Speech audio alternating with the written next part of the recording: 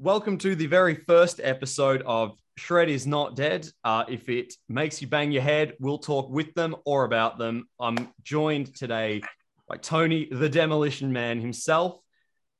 Good Welcome. morning, good evening, good evening, good morning. Thank you very much. I'm glad it's the first one, and I love the intro. I love the Thank you intro. very much. Thanks. It's look, this is going to be a bit of a casual conversation. I'm not trying to be too, I hate those podcasts where you feel like you're being lectured at. Like I do enough of No, that at absolutely. university. Having a conversation is so much better. I'm a very conversational type of guy. Yeah, I do talk too much, so when you need me to shut up, you can stand on me. That's okay. Don't worry. No, this is your time to shine, mate. This is your time to shine. So let's get into it. There's Only Black is dropping on the 23rd. That's not many days now. No, it's next Friday. Oh, you've got your copy. There we go. Yeah, very good. Yeah. So Yeah, I've had a listen to it. I've been allowed to have a bit of a peek at it. It's very Okay. good. And the thing I want to get onto the topic of is basically my understanding is when Venom Inc. started being a thing, there was the intention to play the classics, right? Yeah. Yep. And you had an album before this, so this is the second album now under the label of Venom Inc. Yeah. This one, I did like the first album. I went back and revisited it. I did like it, but this is a special beast for me. This is a good album. And I'm wondering, amongst the band, was there a moment where it clicked that you thought, hang on, I want to do new stuff and we want to keep making new stuff and not just be a tribute to the classics? When did that happen, or was it a Progressive? Well, the idea, we got asked to play, or I got approached for us to, would we play Keep It True Festival in 2015? And then the guy who runs that festival said, listen, because it's you and Mantis, if Abaddon was there, if he was there, what's the chance you would play 4 or 5 Venom classic songs just for the fans? Because it's a retro festival, they'd love it. And I was like, well, it's never going to happen because there's no way Jeff will do that, and they hate each other. And anyway, he convinced me that I could make it happen. So I spoke to both of them, and that was it. That's what we did. We played our Empire show and then brought Abaddon on, played 5 songs. Everybody went crazy because, oh my God, yeah. And that was it. It was like, pack your bag, go home, and see you later. We carry on with what we're doing, and he goes back to whatever he was doing. But it didn't happen like that, I had some shirts made just for the event with Venom Incorporated. It came out Venom Inc. because the guy said Incorporated, it's too long. It messed with the image, so I've just made it Inc. because that is Incorporated. It's like, oh, okay. And so it was kind of all a fait accompli, before I think about 3 weeks after we did Keep It True, we're just doing 5 songs. We were in China and then Japan. And then we came to Australia. Then we went to South America. Then we went to America. Then we went to Canada, Europe. And it was like, wow. And it just never stopped. But again, the idea was to just, 1 second. Yeah, no problem. Hello? I'm just, hello? Someone trying to get in. So the idea was I just thought, listen, let's just play for 12, 15 months. We'll just play songs the fans want to hear. So it wasn't about going, we're only playing the stuff off the first 2 albums because that's how we're going to make some money. And it wasn't about it was, for me, it was just about I would ask the fans, and if they said nobody ever played Manitou, we'll play Manitou. Nobody ever played the B-side of Bloodlust or this or what, then I played the B-side. That was the whole intention, was to give an opportunity. If fans couldn't see Mantis, Abaddon and Kronos together, then you could still see them. You could go and see Kronos, but you could also come and see Abaddon and Mantis. You didn't have, okay, I'm driving and I have to stand there while people throw bricks at me because you're not the singer, whatever. But for me, it wasn't about that. It was about the music.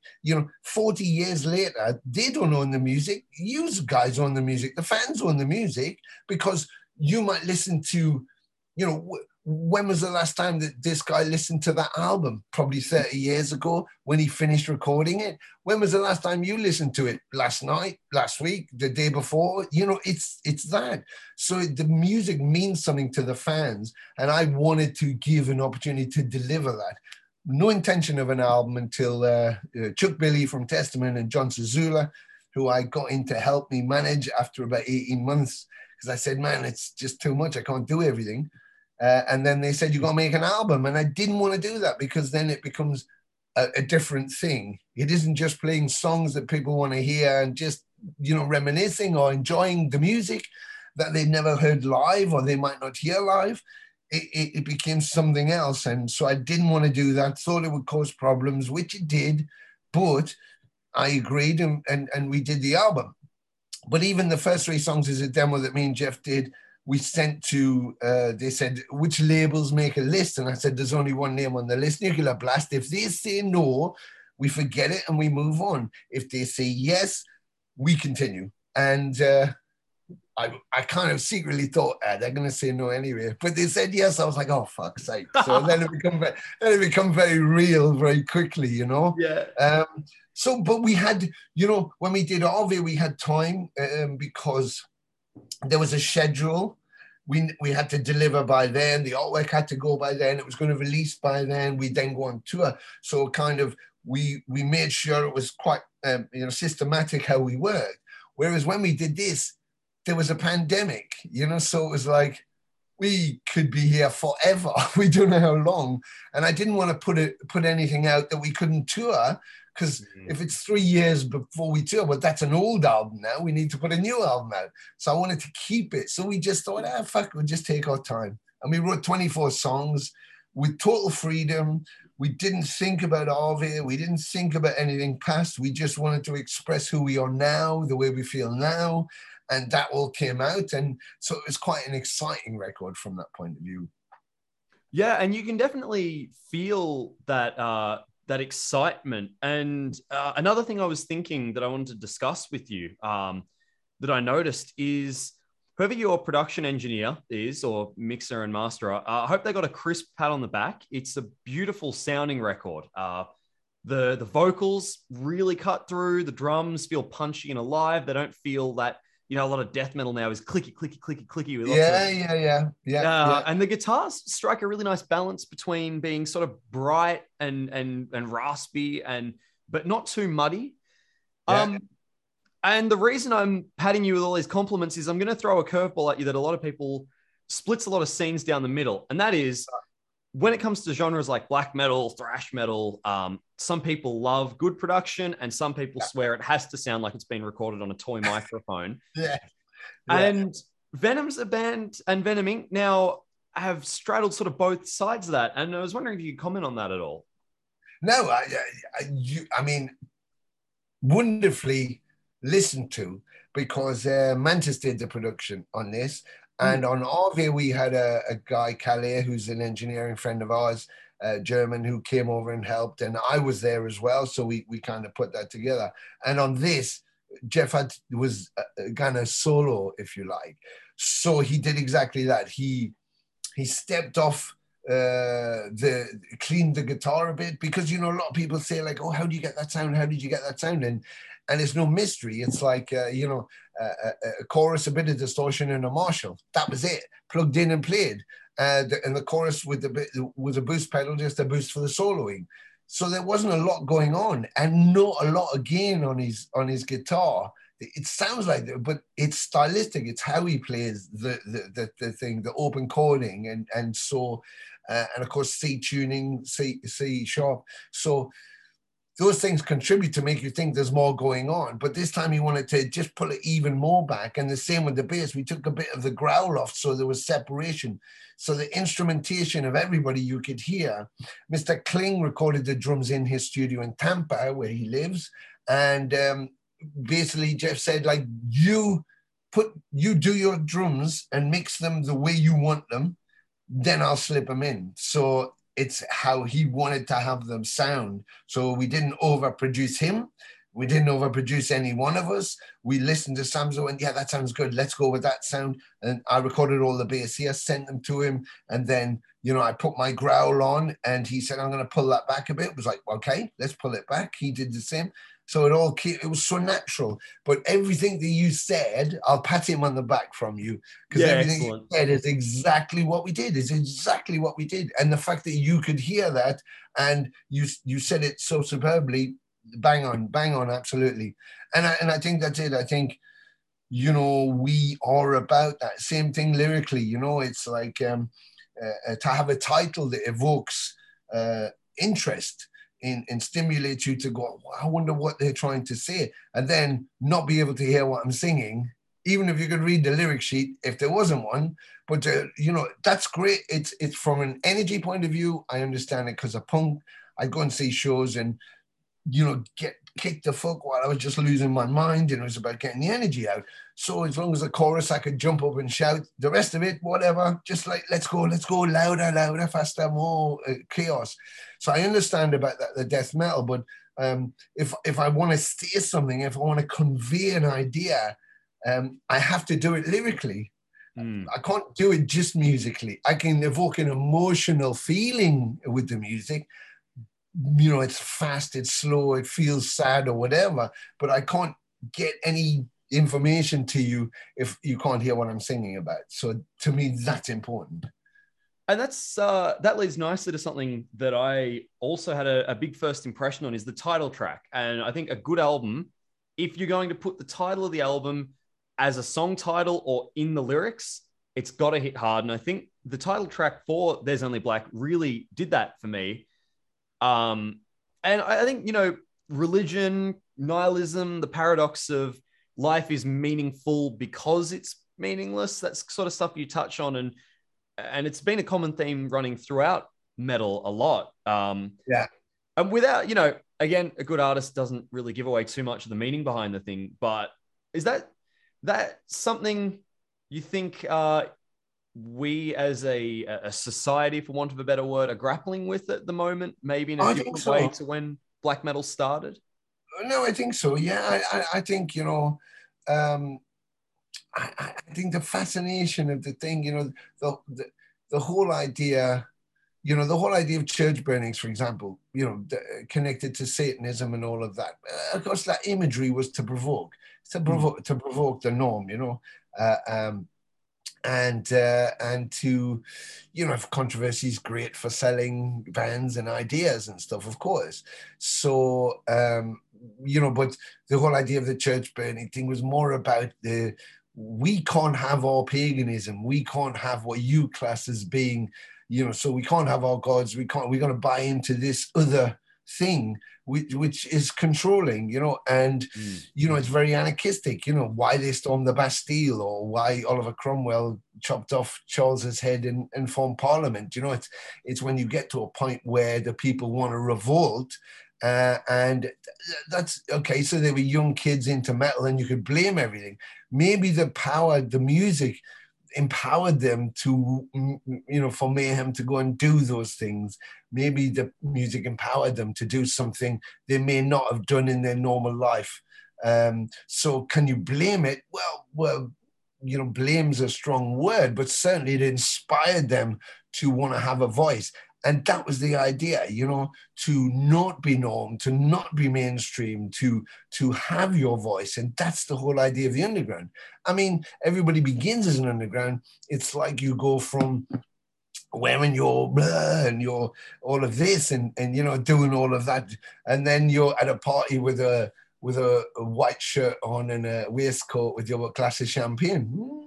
Okay, so at which point, you know, or you start to denounce what you did before because now you're a serious artist or something. It's like, right, okay, how'd you go from that to, I don't know how you know, certainly for me, and that happens, that's selling and that's money, and that's when you're moving into that corporate way of looking at it. But for me, it's about music is your soul. It's who you are. You know, when I joined Venom the first time, people say, what's it like to step into someone else's shoes? I went, I never wear another man's boots. I only wear my own. And it's like, you know, I'm the same person I was then that I am now. I'm just older, more wrinkly, but I'm still the same, you know, vitality. I still love the same, you know, and music still excites me, metal music in particular, and meeting people. So it's like, you know, if you're honest to who you are, you progress through there. I think the difference with the way we are now, particularly with the black metal thing, it's moved. You have some extremes, of course, and then you have some modifications to appeal to a bigger audience, and so it's kind of smoothed out in places, and you still have those nice pockets. But I think for us, it's more. Uh, we've realized the provocative nature of it is now balanced before the reality. And the reality is that we are good, we are evil. You know, there's a woman who lives next door. She's struggling with her shopping. She's in her 60s. I just run out and go, fuck. She didn't ask me to. I run out and say, I go, I'm going to give you a hand, and I help her. The guy next door, who's in his 40s, doesn't really say a lot, but he's just parked in my parking space. What a twat. What you wank, you fucking arsehole. And I'm the same person. I just helped her when she didn't ask me to. And he just parked it, maybe by accident. But I'm like, look at that wanker. He's done that on purpose. Why is he done it on purpose? Maybe he has, but I don't know that. And I'm the same person. So we've had that, you know, you wake up one morning and you're like, hi, mom. Hi, everybody. Yeah, it's great. How are you? Yeah, I slept well. You wake up the next morning, you don't want to talk to anybody. It's just fuck off. You know, why? Yeah. You're the same person, but it just depends on how you're feeling and that involvement. So that's always interesting for me, you know, is the humanity in it all. We create it all. We make choices and then we create it. And you know, with religion and stuff like that, you can blame something else for the good things, or you can blame them for the bad things. But actually, maybe you're the causality in everything. So, you know, who knows? And viewer interpretation comes into it a lot there as well, doesn't it? Where if you're looking for something to be evil or a pain in the ass, more than often you'll find an excuse to be able to blame it. Absolutely. Absolutely. Yeah, and that's another nice lyrical theme that sort of this album touches on a little bit, is not being able to actually turn around and look back at yourself and try and, you know, what is it I can blame on myself here? The perspective, yeah. Responsibility, you know, it's responsibility. If you look at, you know, you've got a 3-year-old kid, and you come into the room, and he's pulled all those glass shit things off the shelf, and they're all smashed on the floor, and he's standing there, and it's all around him, and it's just him there, and you go, "What did you do?" And he went, "It wasn't me." That's the first reaction. You go, "Of course it was you." You go, I didn't do it. Because we have a response immediately to blame. It's like, I'm gonna be in trouble if I say I did it. So even though you've got the gun and you've got the bullets and the guy's there, and you go, yeah, it wasn't me. It's like, oh, stop it. How many people go to court? Nobody goes to court immediately for anything and goes like, yeah, fair enough. Yeah, I'll do 40. Yeah, it was definitely me. You know, it's very rare that happens, you know, and it's why you get, when that does happen, they think, oh, they're psychologically disturbed. What? Because they were honest? Because if they weren't psychologically disturbed, they'd say it wasn't them. It's like, wow, okay. That's almost the attractive quality of a Luciferian or a satanic figure, is that for a lot of us coming into metal for the first time and trying to wrap our heads around it, seeing, you know, bands that really represent this character and saying, I contain evil, or I contain the love for humanity and its mistakes. And yes, that is it. And that, I don't know about you, but that's definitely something that I find attractive about that style of music and the satanic imagery that goes with it. It's completely. And, you know, if you look at RV, you know, I put Lucifer on the front of RV, and Lucifer was the light bringer. Lucifer's job or task was given, you know, you to bring knowledge to man. You bring light. Light is knowledge. You know, it's when there's only black, is there any knowledge? There's only black, which means there's no knowledge. Which means when you're denouncing the knowledge by not accepting that you're part of that, and part of the knowledge, part of the Luciferian, or certainly my Luciferian way, and in that true sense of a Lucifer is that the knowledge is you. You are the knowledge. He's giving you your knowledge. And that's not only that you have to put the tea bag in before you put the hot water in, or, you don't go and stay at that house after 11 o'clock at night. It's not stuff like, oh, you can't park your car there or they'll give you a ticket. It's about your self-aware. Who am I? Am I a half light? Am I a no light? Am I full light? What do I need from other people? Do I feed off other people's energy, or do I give to other people's energy? But if you know yourself, you know everything you need to know, and then you can conduct, because then you make the right choices. Then you can follow your path, whichever path that is, and go, it's about that discernment between good and bad. You don't transgress on anybody, in the satanic, even LeVay, for all the talk about his hokey pokey and stuff. But, one of the tenets, you don't need to rape, you don't need to kill, you don't need to be bad to people. They tell you how you want to be. If you came on here and you are welcoming, I'm welcoming. If you come on and you're not welcoming, I'm not welcoming.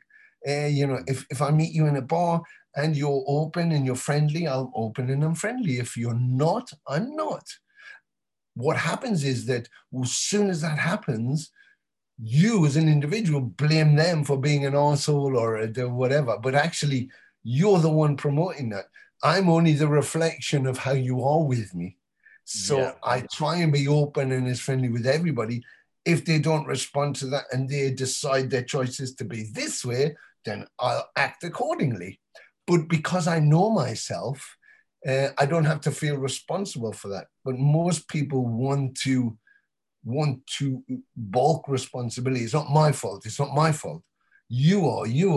It's not my fault. Whereas if you go, that was my fault, you're accepting it. So now I've said it's my fault, and they go, I know it's your fault. They go, right, so how do we move forward from this to make it so that it doesn't happen again? So the choices next time are better choices. Or I am aware of the choices, and it's a better choice for me, but it may not be for you, but I'm considering the one, not the many. So, I think on all those levels, it's interesting.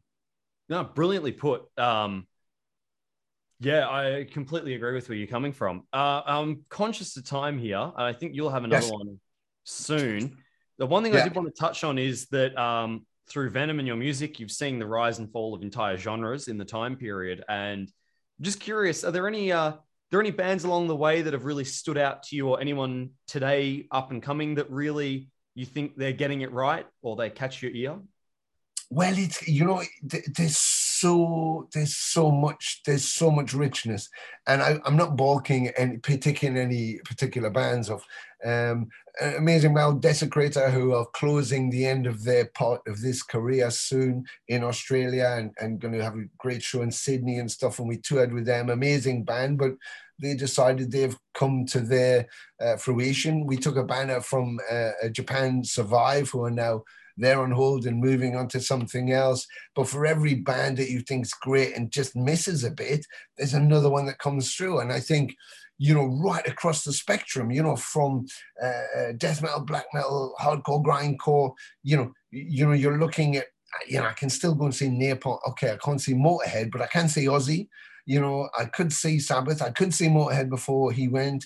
But in the meantime, I could say Behemoth, Abath, Dark Funeral, Decapitation, Suffocation, Obituary. I can go and say Testament, Metallica, Exodus. I can go and say Volsum or Dust Bolt or Ultraviolence. I can go and say Torture Squad, Arch Enemy, Crypta, Nervosa, all female bands. It's like, oh my God, it's almost like we went from having a box of chocolates with the orange cream, the coffee cream, to now we've got like a Quality Street, which has got anything in there. And it's like, wow. And it's like, how much can you eat? 3 days at UK Death Fest, which is the American Death Festival they do in Maryland. And they were planning to do it in the UK, in London, and it got delayed for 2 years. anyway, it happened the other weekend, and I went down. Eric and Christine Cutler from Eric from Autopsy said, she said, you're going to come down and we've got passes for you. So I went down. And I hung out with Nuclear Assault with John and Dan and then Tom doing his Hellhammer Trying for Death thing. Igor Cavallero was there, Dave Ingram Begging Addiction, and everybody in between, a million young bands and you just realize, wow, there's so much diversity, there's so much richness. And it was rammed everywhere. 3 venues, from a small pub to the Electric Ballroom, famous by T-Rex, Bowie, the Pistols, and the Underworld, which is a classic venue. And I just thought, wow. And the week before, I'd been there watching Exciter and Blitzkrieg, for fuck's sake, with Brian Ross, the original Blitzkrieg. And I'm just going, wow. And seeing a lot of the same faces, So it's like, wow, across the planet. I'm very fortunate to go across the planet. No Raza, from Colombia, amazing. And Witch Burner and Midnight. And you got to it's a whole cornucopia of just the most amazing stuff. And so, yeah, the diversity is brilliant. I think it's the best time to be here because everybody is creating. And it seems to be even better musicians all the time because you listen to those artists and you learn their structure and then you take that forward. So it's another progression. It's like, wow, it just doesn't end. And it's so exciting. Yeah. No, exactly. All right. Thank you very much for your time, Tony. It's been a pleasure talking to you. And we hope to see you back over here in Australia soon. Fingers crossed. That was brilliant, Ken. Thank you so much. And thank you for letting me be on the first one. And that was really great. I'm Jordan Sibris, and you've been listening to the Shred Is Not Dead podcast. If you've made it this far, give us a follow on Spotify, and come back next week to hear us talk to Frontiera ahead of their Australian tour.